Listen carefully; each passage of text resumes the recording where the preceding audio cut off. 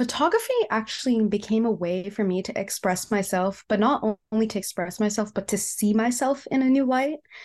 I almost felt like when I took my self portrait that seeing yourself in the way that you wish to perceive yourself in society rather than how society or the way that we think society sees us was so important and life changing for me. And honestly, throughout my career, I continue to use fashion and photography to celebrate that beauty of diversity and empowering your own self to feel beautiful in the way you want to perceive yourself.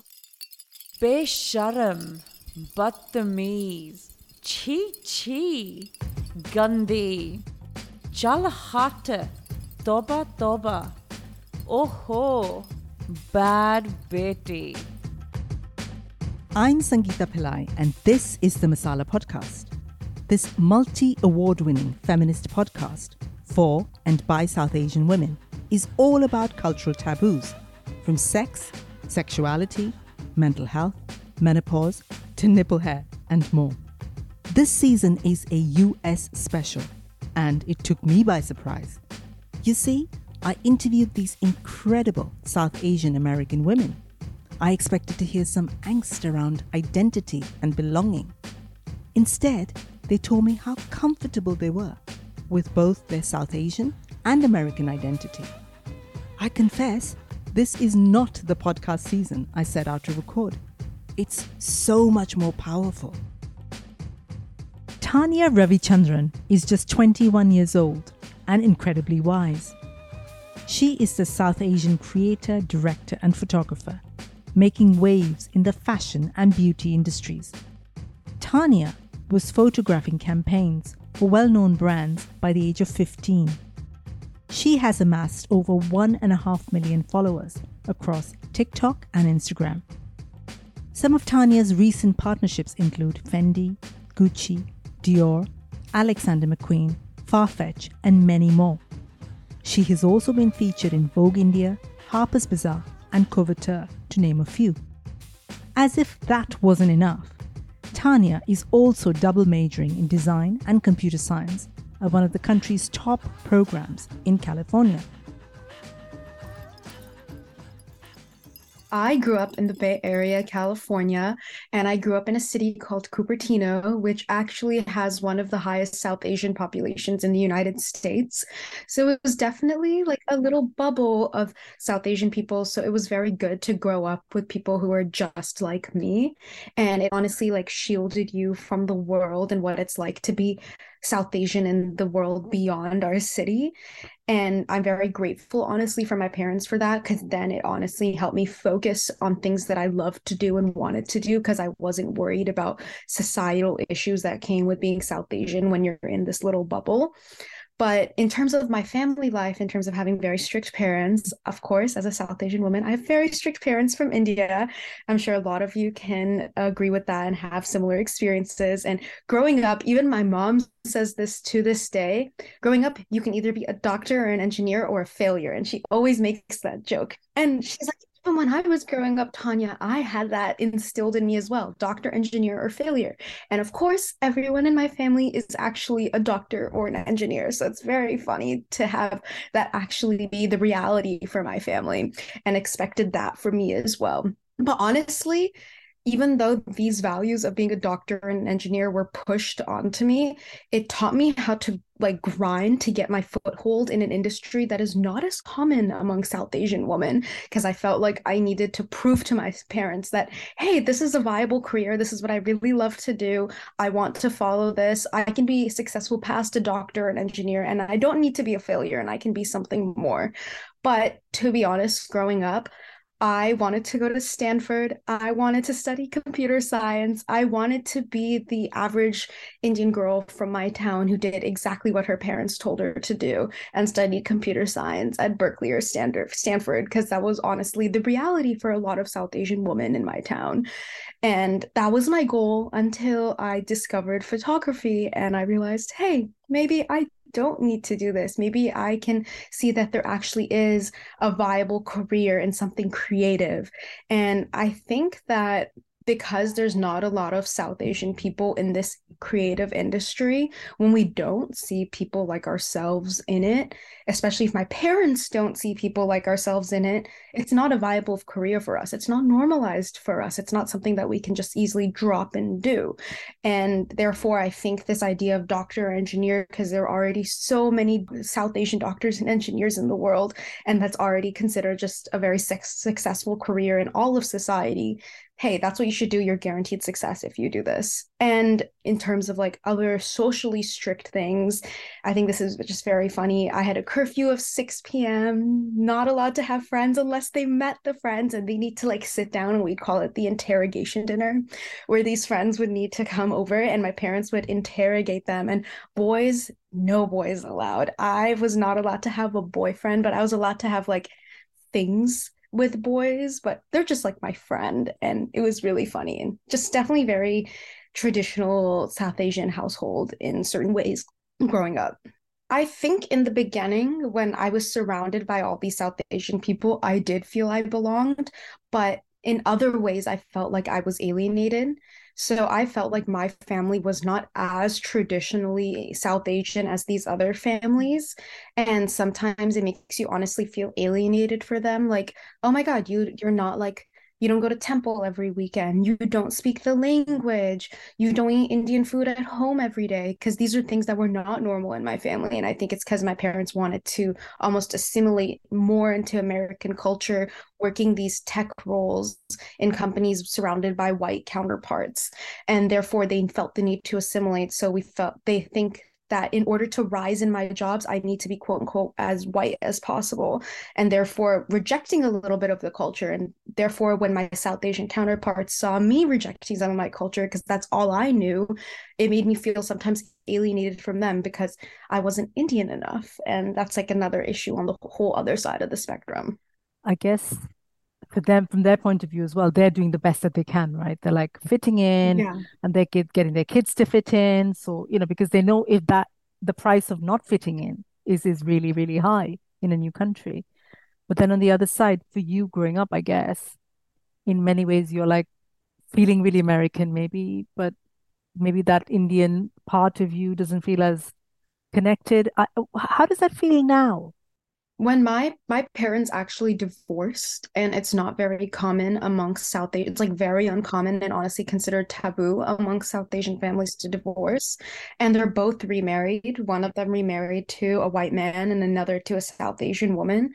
And my dad married this South Asian woman who's incredibly in touch with her South Asian culture.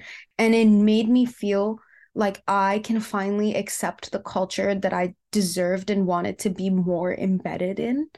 And it also taught me to feel resilient and independent in terms of my American identity and my South Asian identity, and learn to bring these two identities together rather than seeing them as two completely different things that in order in what group I'm in, I need to conform to this side. So when I'm with my South Asian friends, I need to be more South Asian. When I'm with my American friends, I need to be more American. Why can't I just be Tanya and feel like Tanya all the time? And I feel like that's what she really taught me. That's beautiful. That really, really is. So you didn't become a doctor, lawyer, engineer. You're certainly not a failure. So how did you? I love that. I'm going to remember that and use that. How did you kind of find your way into fashion, or fashion found its way to you, whichever you want to? So, growing up, what my parents loved to do, there was no such thing as Christmas. There's no such thing as Thanksgiving, no such thing as holidays. But what there was traveling. So we every Christmas, every New Year's, every Thanksgiving, every summer, it wasn't the time to relax at home, cook dinner with family, and have a good time. It was more, let's go to the middle of the Amazon jungle and go on a boat for a week and trek through the jungle and look at cool bugs and animals. And that's what my parents loved to do. They loved adventure vacations. And like, what better way to like document these vacations than to take photos? And my dad, ever since I could remember, he used to collect all these DSLR cameras and vintage film cameras and take photos of everything and document everything. He was a little photographer himself, to be honest. And his love for photography made me fall in love with photography, because I can remember as young as like 9 years old, I'd be like, hey dad, can I have your camera for the day? I'd love to borrow it. And we'd go on these vacations, and I would honestly start to learn how the camera works and how beautifully I can photograph things and how I personally perceive the world through the camera. And I'm incredibly privileged and honored to have the opportunity to have traveled to all these incredible places and therefore have the opportunity to experiment and photograph such beautiful things with the camera that my dad had. From there, I slowly realized, hey, maybe I can like start taking photos beyond just travel. What if I start taking photos of people and things and not just beautiful landscapes? So it all started when we started traveling, and I would take photos of people who were from these different nations. So, like, for example, an indigenous tribe in the Amazon jungle, I started taking photos of them and I'd start documenting it and almost started going into photojournalism. And I realized what I really loved about photography was people and their places and the places they live and how you can show their environments through their photos and what it's like to be them. And it all started when I started to fall in love with analog photography. And I bought myself a Polaroid land camera. And like a Polaroid we have nowadays, it's these little instant cameras where you take a photo, it comes out, and it's just right there. A Polaroid land camera is one of the original Polaroid cameras where you take a photo, you pull it out, and the chemicals go across the image, and then you peel back the Polaroid, and there's a negative and a positive. And what I used to do is I would go to these different places, and I have a very core memory of going to a small village in Chiang Mai, Thailand, and I took a photo of a little girl. I was like, hey, can I please take a photo of you? I took a photo of her. And I gave her the photo, and she started running around and frolicking everywhere with the photo. She's like, she was telling our tour guide, I've never had someone take a photo of me before. This is insane. This is beautiful. And I love the smile it brought to her face. And that memory is what really made me fall in love with photographing people and telling a story through the photos, the type of excitement and joy you can bring to others and yourself. It was very rewarding to see her reaction to that photo. So that honestly slowly brought me more into the realm of photographing people. And then I opened an Instagram at, I think, like 11 years old, very young, probably should not be on social media. I don't know how my parents let me go on social media, but I opened an Instagram. I was like, Mom, please let me open an Instagram. I'm just going to post photography. You can log into my account, please. So I opened the Instagram and I started posting these photos. I started taking like the most random self portraits where I would like manipulate it in Photoshop. I started to fall in love with Photoshop. I spent all my time at school, like in the cafeteria or in the locker room at lunch, watching editing videos on Photoshop. I'd go hide in the stall and watch these videos and teach myself Photoshop and just try to become the best photographer ever.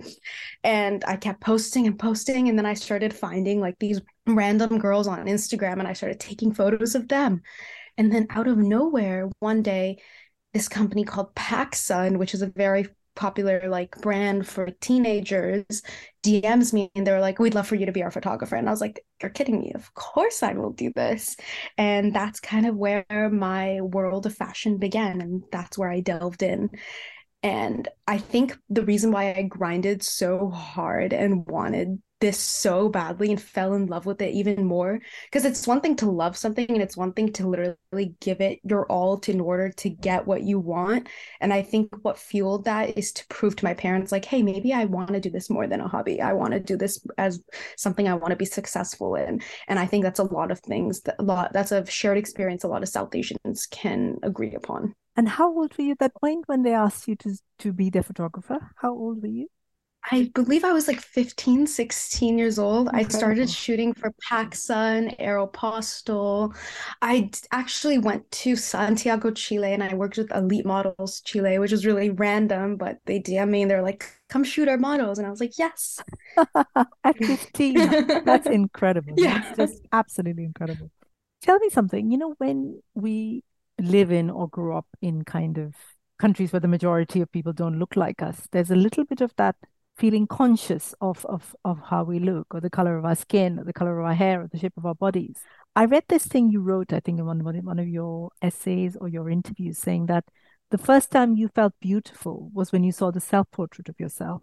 Tell me more about that. Like, it really captured my mind, that sentence.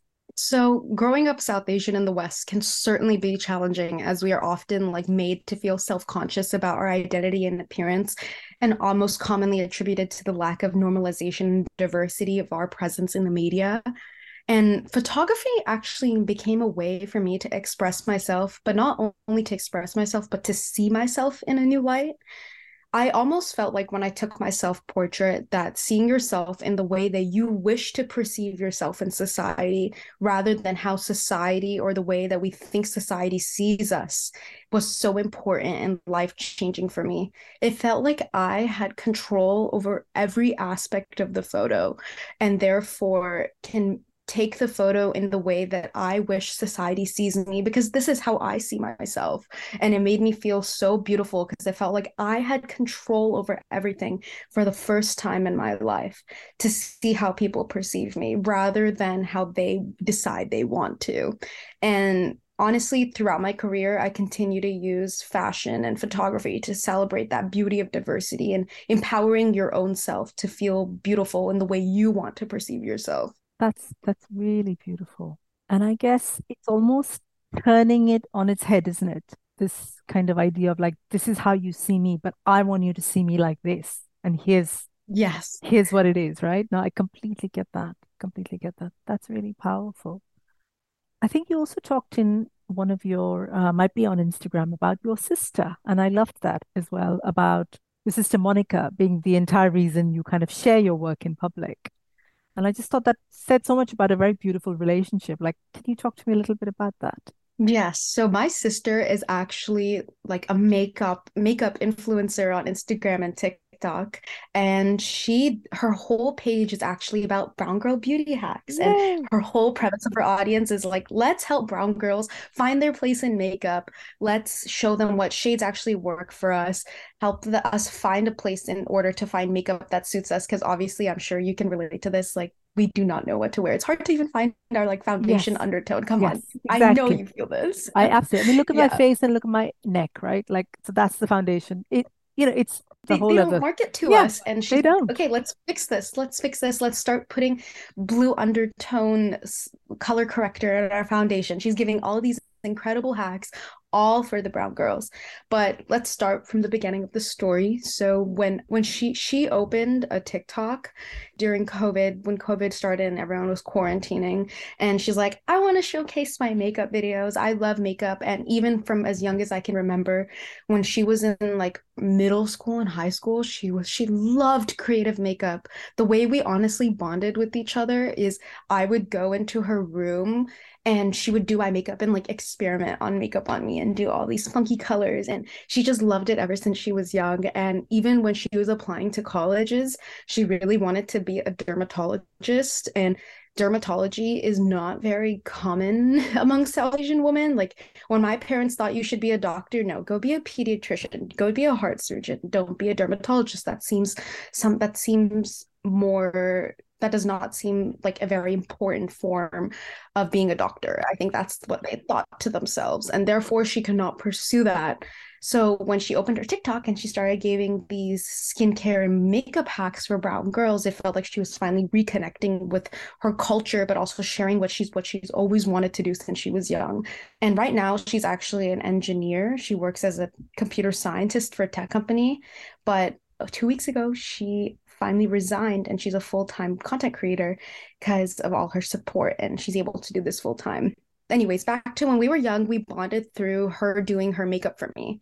And I think what I noticed, and now that I reflect on from when I was young, South Asian parents instill this idea of competition constantly. Like you're competing against each other, Mm. you're competing against your peers, parents are competing against parents. Like anytime we go to a party, this is what my daughter's doing, this is what my daughter is doing. And I'm sure you can relate to that. And that's this whole idea of competition. Like I need to be the best, my daughter needs to be the best, my family needs to be the best. And sometimes the competition happens internally, and I felt like sometimes me and my sister and I were rooted against each other and were forced to compete. And this was often due to like who's doing better in their computer science classes, who's getting a better GPA.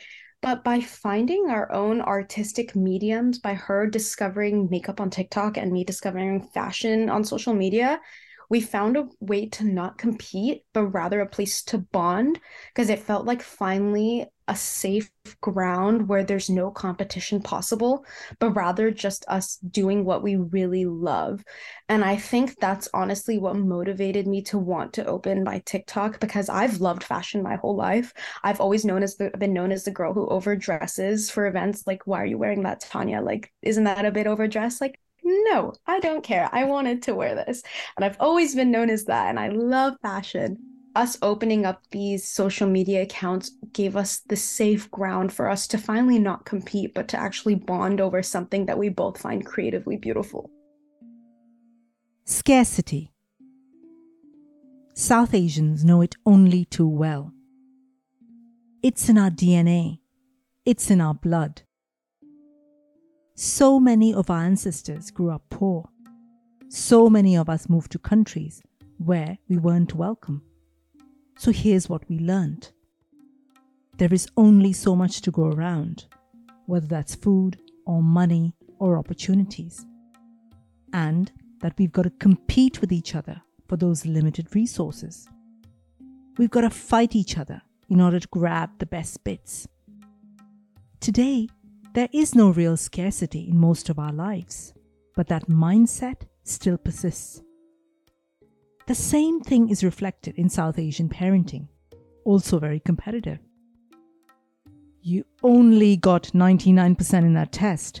Which other kid got the 100%? Parents will ask. It might sound like a joke, but it's serious in so many homes. Our bodies still cling on to that scarcity mindset, even though we don't need to.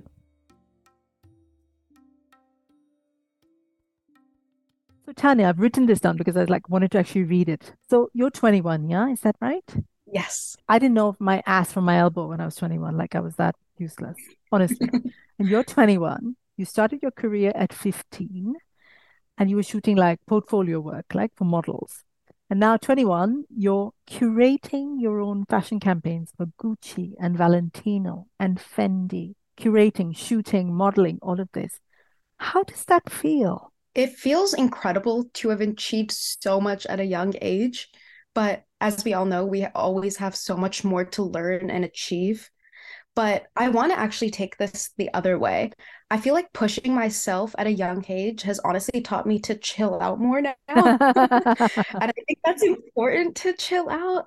I feel like I lost a lot of my childhood spending my lunches in middle school and high school in the locker room, editing photos and calling agencies.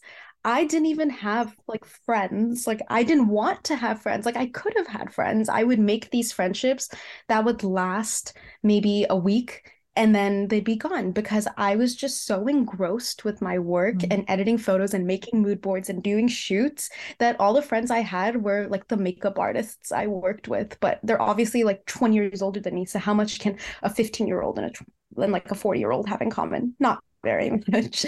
So I feel like now I'm trying to learn to find this balance. I think I burnt out while I was quite young, and I'm very grateful to have pushed myself from the start and achieved so much from such a young age. But I've learned that there's more to life than just work, work, work, work, work. And to learn this balance, to understand that, hey, I can be successful while still creating social connections and finding other hobbies other than just work. And I think due to my strict parents enforcing this idea that hard work yields good results and therefore you need to just be on the grind all the time, my brain has been altered to always think that way. If I'm sitting down and doing nothing, I am a failure in my head, and that is not okay. And that's because I've been thinking like that since I was a child, and obviously it's paid off and given me some incredible results and incredible opportunities, but I feel like it's time to chill out and learn to take a balance and reclaim some of my childhood and honestly heal that inner child that needs the time to understand who she is and be even more comfortable in who she is right now. I think you'll find you're not alone. I don't know a single South Asian person, particularly women in particular, right, who aren't huge overachievers. Everything's got to be the best. you're the makeup artist, you've got to be the best. You've got to push yourself and you've got to work crazy hours and you've got to achieve. I don't know what this is. It's like in our DNA, I think when they feed us rotis or rice or whatever, they feed this to us, I think. And like you say, it's a double-edged sword. I feel the same thing. It's like, I feel like, oh shit, I've got to this age and I've got all this stuff to do. And then I've got to say, okay, unlike you, I'm like not 21, so I haven't got that much. And then time to do it in. But then at the same time, I'm like, oh, but I can't burn out because what's the point of that? Like, I want to enjoy this thing that I'm doing. This constant feeling of like, is that good enough? And can I put this out into the world? And can it be better? And, this constant barrage, really. And I think that's very much the South Asian experience, I think. And like you very rightly said, like our parents would have instilled that in us at a very young age, whether it's just us, whether it's competitively, like, look, so and so for you, it was your sister. Or it might be, oh, the neighbor's kid's done this. What have you done? And then you're like, oh, I better get cracking with this because the neighbor's kid's doing better than me. But what you said there, this sadly, what we then lose out is the joy of that thing, whatever that thing might be that we're doing. Whether it's, I don't know, wearing an amazing outfit or, I know, going to a party or writing. I'm a writer, so for me, it's probably that. Somehow we kind of, the danger of losing that. So I love what you said about connecting with that inner child. And that inner child is always within us, whether you're 50 like me or 21 like you. And that's such a big part. I was in the park this afternoon before coming to do the podcast, and I saw this little girl on her push bike, and she just learned to ride without the safety things on the side. And I saw her going by and she's doing wee, and she's actually doing that sound. And I thought to myself, like, I want that. That wee feeling of like doing a thing and feeling really excited and happy. And I guess that's what we lose out, don't we, when we're like pushing ourselves and being really hard and all of the rest of it. So I completely get it.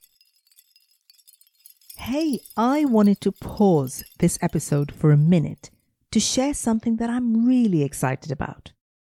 Podcasting changed my life. I went from typing into Google, what is a podcast? Yes, I did that. To creating the multi-award-winning Masala podcast. And now I'd like to share some of my knowledge with you. I'm starting podcasting masterclasses on my website. And one of them's been created especially for women podcasters. Just go to my website, soulsutras.co.uk, and look under courses. Or email me at podcasting@soulsutras.co.uk, and I'll share details with you. I look forward to helping you on your podcasting journey. दिल चीज क्या है आप मेरी जान लीजिए, पर पहले थोड़ा सा अपने दिल को जान लीजिए। वो क्या है ना, दिल किसी मैनुअल के साथ नहीं आता, डूज एंड डोंट्स की कोई लिस्ट भी नहीं है। इसीलिए आपके सवाल और मेरे जवाब। हाय, मैं हूं एकता। सुनिए decode Dil, a Spotify original, episode out every Wednesday.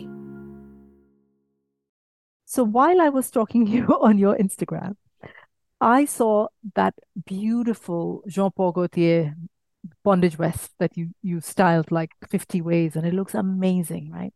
I guess it brings me to my question about sustainability and fashion. When did that start for you? So let's start from the beginning. And I want to start with like a basic, most opening sentence on why sustainable fashion is so important. Yeah. As consumers, we are so responsible for making sustainable choices and supporting brands that are committed to sustainability. A lot of times when in society, people don't know whether to put the sustainability blame on the consumers or the businesses. But I think it's important to diffuse this responsibility and understand that work can be done on both sides, and we can do as much as we can. So to start off with my journey, I want to be so honest and transparent with you that when I opened my TikTok and Instagram, I worked with fashion brands. I was the girl who did the Shein haul, and it's not something I'm going to hide from you. I think it's important to, if you are willing to go from fast fashion to a sustainable timeline, that should be awarded. That should not be something like, ew, like you wore fast fashion in the past, like you should be reprimanded. Like that's not okay. No, we should be glad that people are making these decisions and changing their choices. So I want to talk about how I changed my decision and why I am the way I am right now. So when I used to buy these fast fashion brands, honestly, my whole closet was fast fashion.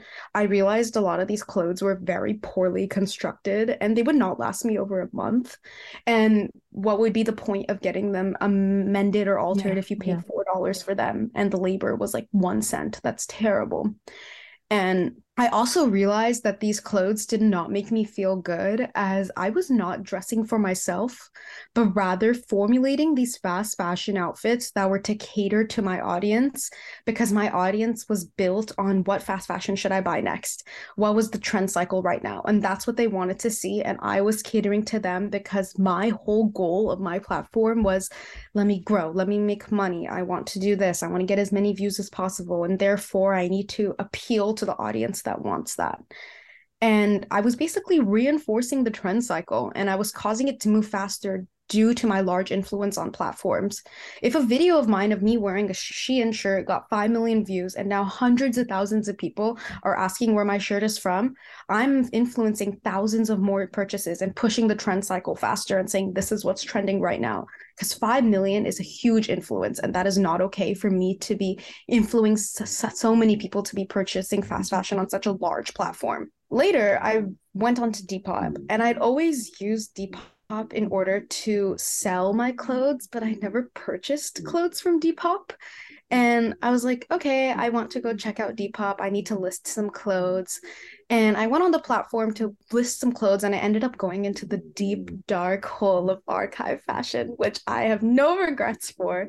And I discovered that I could start looking into these old collections of pieces that I would find on Depop. For example, the 1980s Jean-Paul Gaultier bondage vest. I fell in love with it. I saw it on Depop. I started looking for the video of it on the runway online constantly. I wanted to look at all the Jean-Paul Gaultier collections. I went into this hole of researching archive fashions, all the incredible designers throughout the decades. Tom Ford for Gucci, one of my favorite creative directors of all time. And I now am proud to say that most of my closet is Tom Ford by Gucci and Jean-Paul Gaultier. It's because I have created this obsession to want to go into this grind of only finding these secondhand pieces. And this influenced me to start shopping only on the Real, Grilled, Vestiaire Collective, and so much more, to the point where I ditched fast fashion completely. I don't have a single piece of fast fashion in my closet. Not saying I threw it away. My mom actually has all of it, which is good because that means that I'm still extending its life cycle and it's not going in the trash. I've actually never donated a piece of clothing since like in like 10 years. I would say. And it's because I'm trying to extend their life cycle and I give it to all my friends, or I give the fabric to all my friends who love to sew and they like use it up and repurpose it. So no clothing ever gets donated ever again. Everything that I shop is secondhand. And when I started shopping all these secondhand stores, I also started to garner more personal style that felt good about the way I dressed. And I noticed I was losing some of the audience that I had that wanted these fast fashion clothes, but I realized maybe that's okay. Is the goal of my platform to get as famous as possible for the wrong reasons?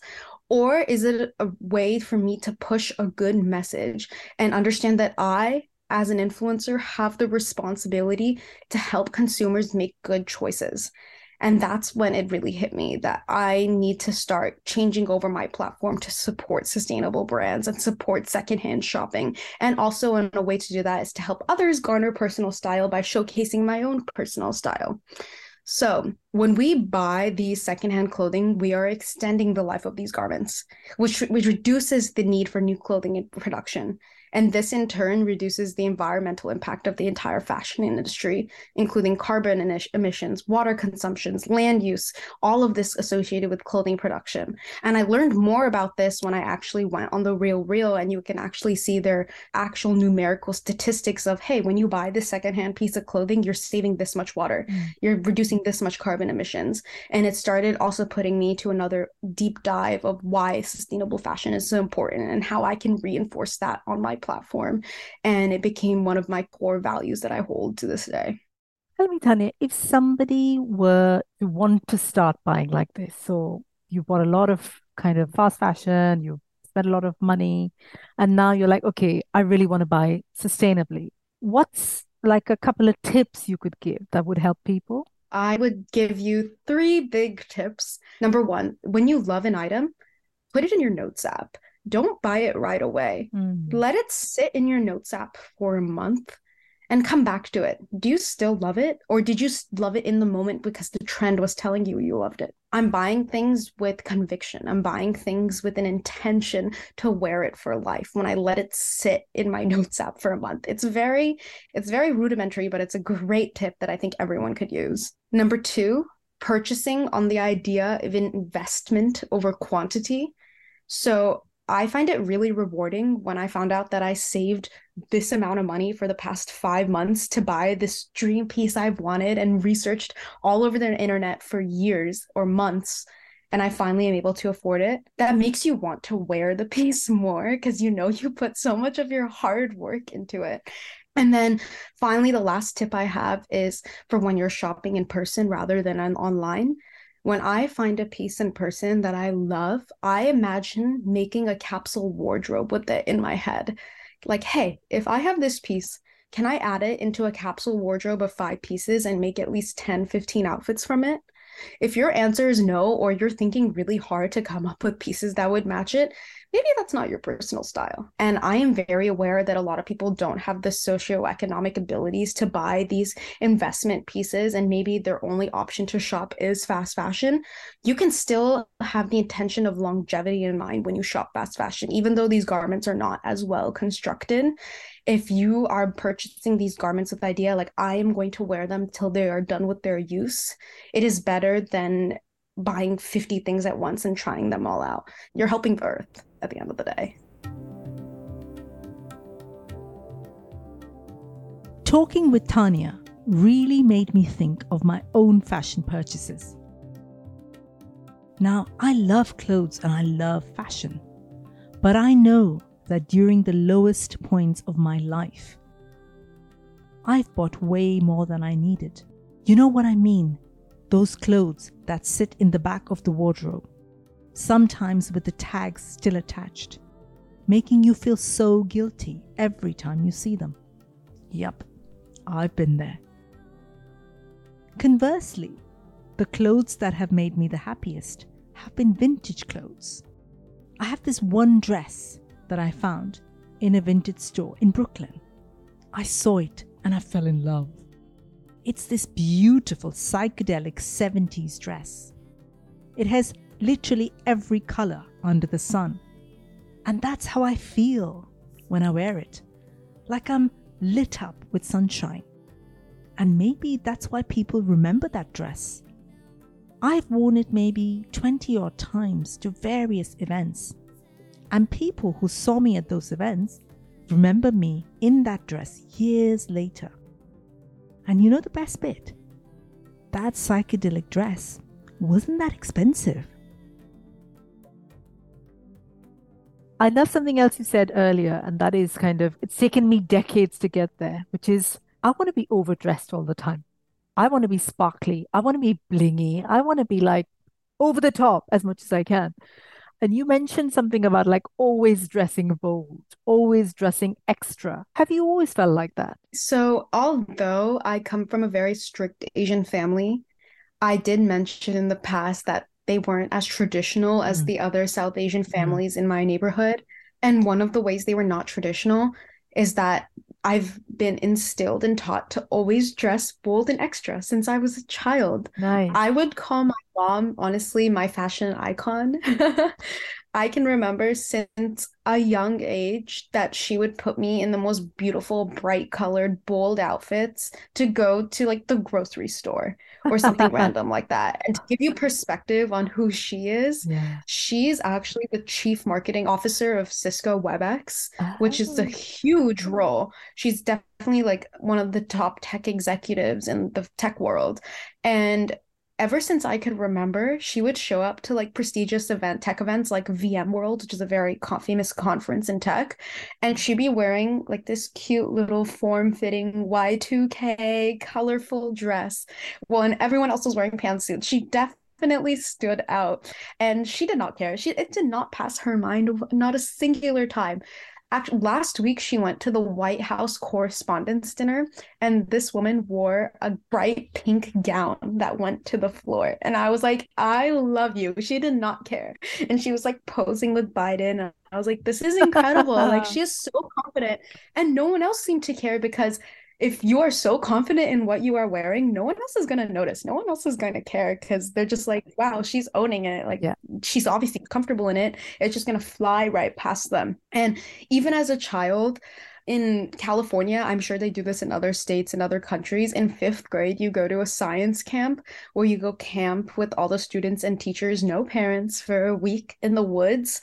And we went up to this place past San Francisco and we camped in the woods. Oh my God, I wore pink sweatsuits with rhinestones every day and corduroy flared jeans with like little tight BB crop tops. I'm sure you've heard of BB, the old Y2K brand. Fifth grade me was wearing that in the middle of the woods, and I did not, I thought that was normal. I was like, I'm dressed fine. I'm dressed normal. So I've never been taught to myself like I'm overdressed. That's something that was never crossed my mind when I was young until around my senior year of high school and early into college, I finally started to understand my identity of being South Asian. So, as I mentioned, the high school I went to and middle school was it was a tiny South Asian bubble. But when my parents split, I ended up going to a different high school for my senior year, and I was one of maybe 10 people of color in the whole 5,000 person school. So I became the minority for the first time in my life, and I was cognizant of it. I finally understood what it was meant to be a minority and to be treated like a minority. And I started to feel like my beauty was not as honored as others due to the simple idea of me finally being aware that I am South Asian in a white society. And I did not understand what that was until my senior year of high school due to the small sheltered bubble I grew up in all my life. That was life-changing for me. And that made me incredibly depressed, and it caused me to not dress up as much because I realized once you start realizing your identity in society, you start losing your confidence, and you start losing your confidence to dress bold because you realize, wow, maybe I shouldn't be wearing this. Other people are not wearing this. I'm finally aware of what other people are wearing for the first time. And I also started being treated differently by my white peers and being bullied. And I even have this memory of one of my first high school parties ever, because we didn't go to high school parties, of course, as us South Asians. Of course not. Until my senior year of high school, I went to a high school party, snuck out, went to the high school party, of course, and this guy who's definitely very intoxicated, I was talking to him, and his friend was like, don't be talking to the ugly Indian girl. Oh my God. I know. I'm like, why did you diminish me down to my identity and decide to put ugly in front of it? And it made me very aware of my identity for the first time. And that's not the only time that that's happened. And it made me be resilient to not dress bold as much. And I lost confidence in my beauty and therefore lost confidence in the way I should dress. But later down the line, once COVID happened and I went home, quarantine changed everything. I was isolated once again in my little bubble of my safe home with my loving dad and stepmom and my two dogs. And I stopped being perceived by people. And I realized, hey, I really miss dressing bold. What's really stopping me is the perception of white people in society perceiving me in a certain way. And now that I was not really being perceived in person, I started having fun with dressing bold again. And it put this confidence back into me. And I finally came back out to be dressing how I loved. And I learned to embrace the individuality I have and to celebrate my unique beauty. And that has given me the confidence to be true to myself in all aspects of life. And that came from being alone. And I know that sounds so counterintuitive, but it's almost like I needed that time to be alone to realize and self-actualize who I am and understand that the way I'm feeling is due to outsiders' opinions, not because it's the actual reality or the truth. Absolutely. Gosh, so many things there. So many things that I wanted to just pipe up and say. The Western idea of what is cool or what is fashionable is sometimes so different from a South Asian. Think of the way we dress, right? The saris, the colors, the weddings, the garlands, the jewelry. everything is like extra and bold and colorful and making a statement. Like that's how we live in the world. Like whether you're an old granny of like 95 or a 15-year-old, you wear color and you own it and you wear your bangles and your bindis and you wear whatever, right? Exactly. And that's how we always have been. And I remember, funny enough, when you started talking, I remember when I first moved to the UK about 18 years ago, my wardrobe changed completely. It outwent all the like the peacock colors and the green and the magenta and whatever. And in came all the grays and the beiges and the whatever, because I wanted to work and I wanted to fit into the professional world. And the professional world, I don't know what it's like in America, but in the UK, it's very beige and gray and black, the corporate world. Nobody wears like, maybe now they're starting to, but it's back then and I guess mostly. And it took for me as well a going back, I think, over the last couple of years. Maybe when I turned 40, I started to think about like, but who am I? What is my aesthetic? And my aesthetic is very Indian. Like I wear a lot of like blingy jewelry and I wear bindis and I wear saris and I love it. And I guess the point I'm trying to make is so much of fashion is also about identity. Fashion isn't just fashion. Fashion is saying, this is who I am. These are my people. These are my colors.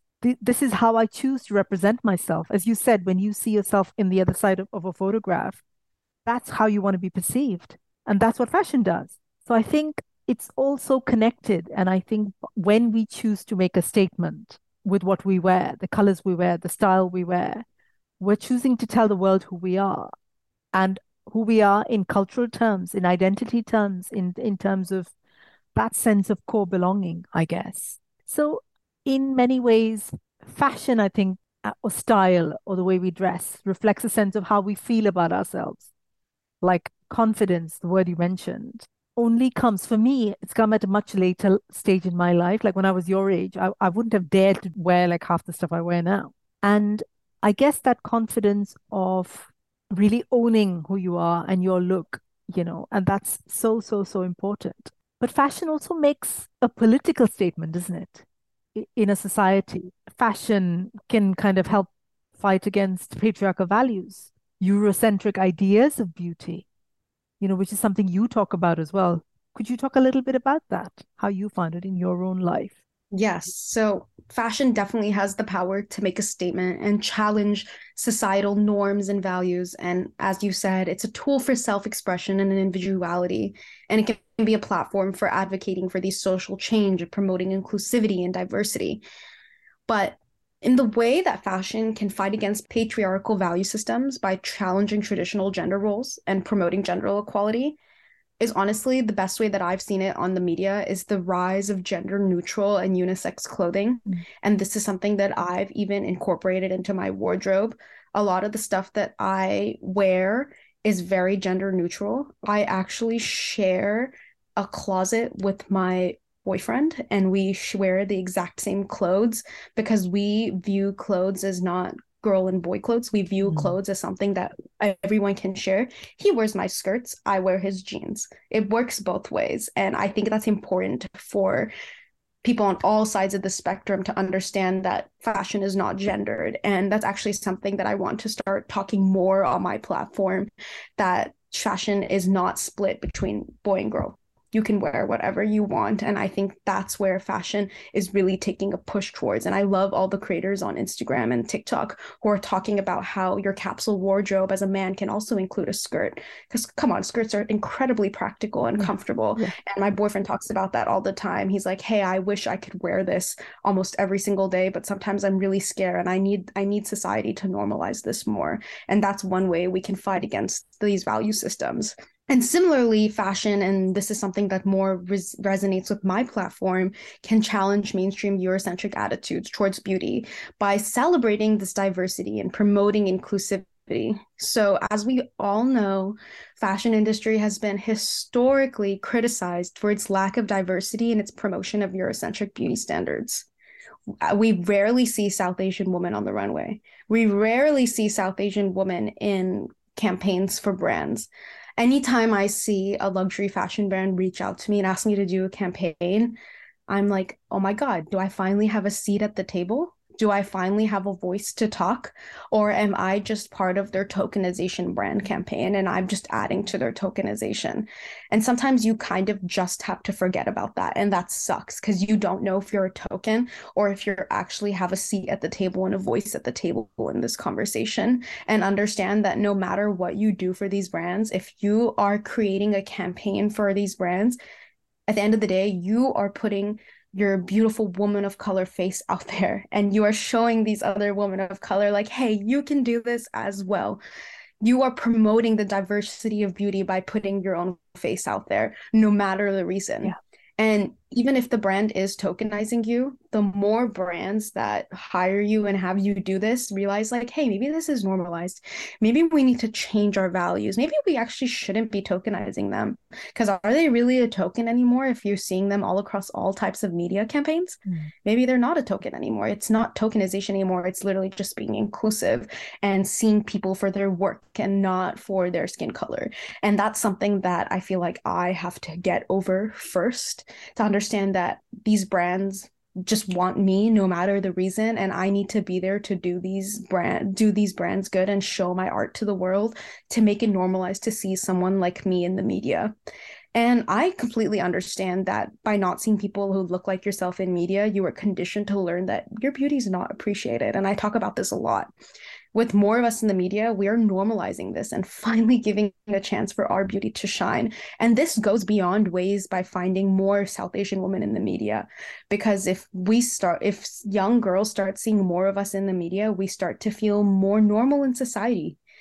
Growing up watching movies, we didn't see people like us. We're like, hey, we can't be the popular cheerleader in the high school who's getting the popular jock. No, we're the nerd who's sharing all their homework, all these stereotypes in all the classes.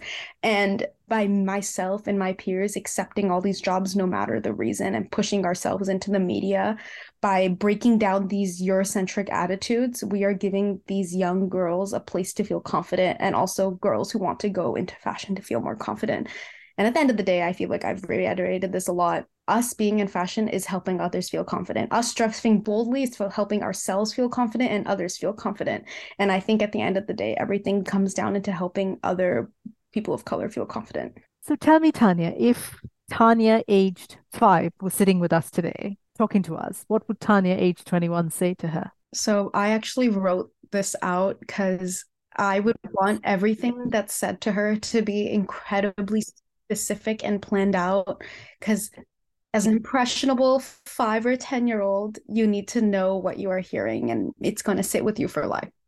I would speak to her and tell her that about her incredible journey that awaits. I would tell her about the many challenges and struggles she would face, but also about the incredibles and opportunities and experiences that will shape her into the person she is meant to be. I would want to reassure her that her Indian heritage is something to be proud about, and that it will give her a unique perspective and sense of strength and resilience as she navigates the world around her. I would also tell her that her dreams and aspirations are valid and achievable, and she should never let anyone or anything or the media tell her otherwise. I would want her to know that she does not need to overwork herself to prove to her family in the fashion industry that she is worthy. She needs to enjoy who she is now and learn to be comfortable with herself and her social connections to navigate that aspect of life before trying to prove something to clothes. I would want her to know that there will be moments of doubt and uncertainty, but these moments are an opportunity for growth and discovery. And I would encourage her to be kind to herself and to always remain true to her values and beliefs, and to always stay bold. And finally, I would tell her that she is loved and valued just as she is as a young South Asian woman. And I would want her to know that she does not need to change who she is to fit in or to be accepted. Her unique identity and experiences are something to be celebrated and cherished. That's exactly what I would tell her. Oh, that's beautiful. That really, really is. Thank you so much.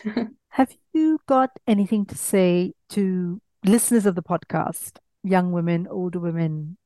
Is there anything you want to leave for us? Yes, I would want to say that you are not alone, even though sometimes you could feel like you are alone, especially when it comes to the media, since that seemed to be something that I'm very focused about. Many of us have felt the same way you do at some point in our lives, and it can be challenging to navigate these cultural expectations while at the same time feeling that you don't fit in. But to understand that your experiences and perspectives of a South Asian woman are unique and valuable. And you are invaluable, you're important, and you belong to this world. And your beauty is admired and valuable, and you deserve to have a spot at the table and a seat in the media. And don't let anyone or anything tell you otherwise. Oh, wow. Don't let anyone tell you otherwise. I love that. Tanya, it's been an absolute joy chatting with you. Thank you for taking the time. Thank you for being as open and beautiful and lovely as you have been. Thank you so much for being on Masala Podcast. Thank you so much once again. I'm so honored to be here and also learn such incredible things from you. Thank you for listening to Masala Podcast. Masala Podcast is part of my platform Soul Sutras, dedicated to celebrating and supporting South Asian women. This is a space for all of us bad betis who don't do as we're told.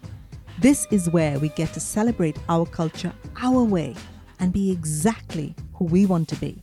I'd love to hear from you. Get in touch via email at soulsutras.co.uk or my website soulsutras.co.uk.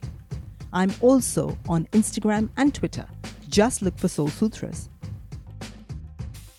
Masala Podcast was created and presented by me, Sangeeta Pillai, produced by Anushka Tate, opening music by Sunny Robertson. Besharam, Badtameez, Gandhi, Hi, Bad Beti. Another lovely podcast is called That Desi Spark.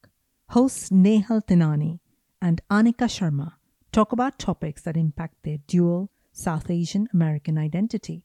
I loved listening to their interview with Maitreyi Ramakrishnan from Never Have I Ever. That Desi Spark is making bold statements on all things brown. Go listen on all podcasting platforms.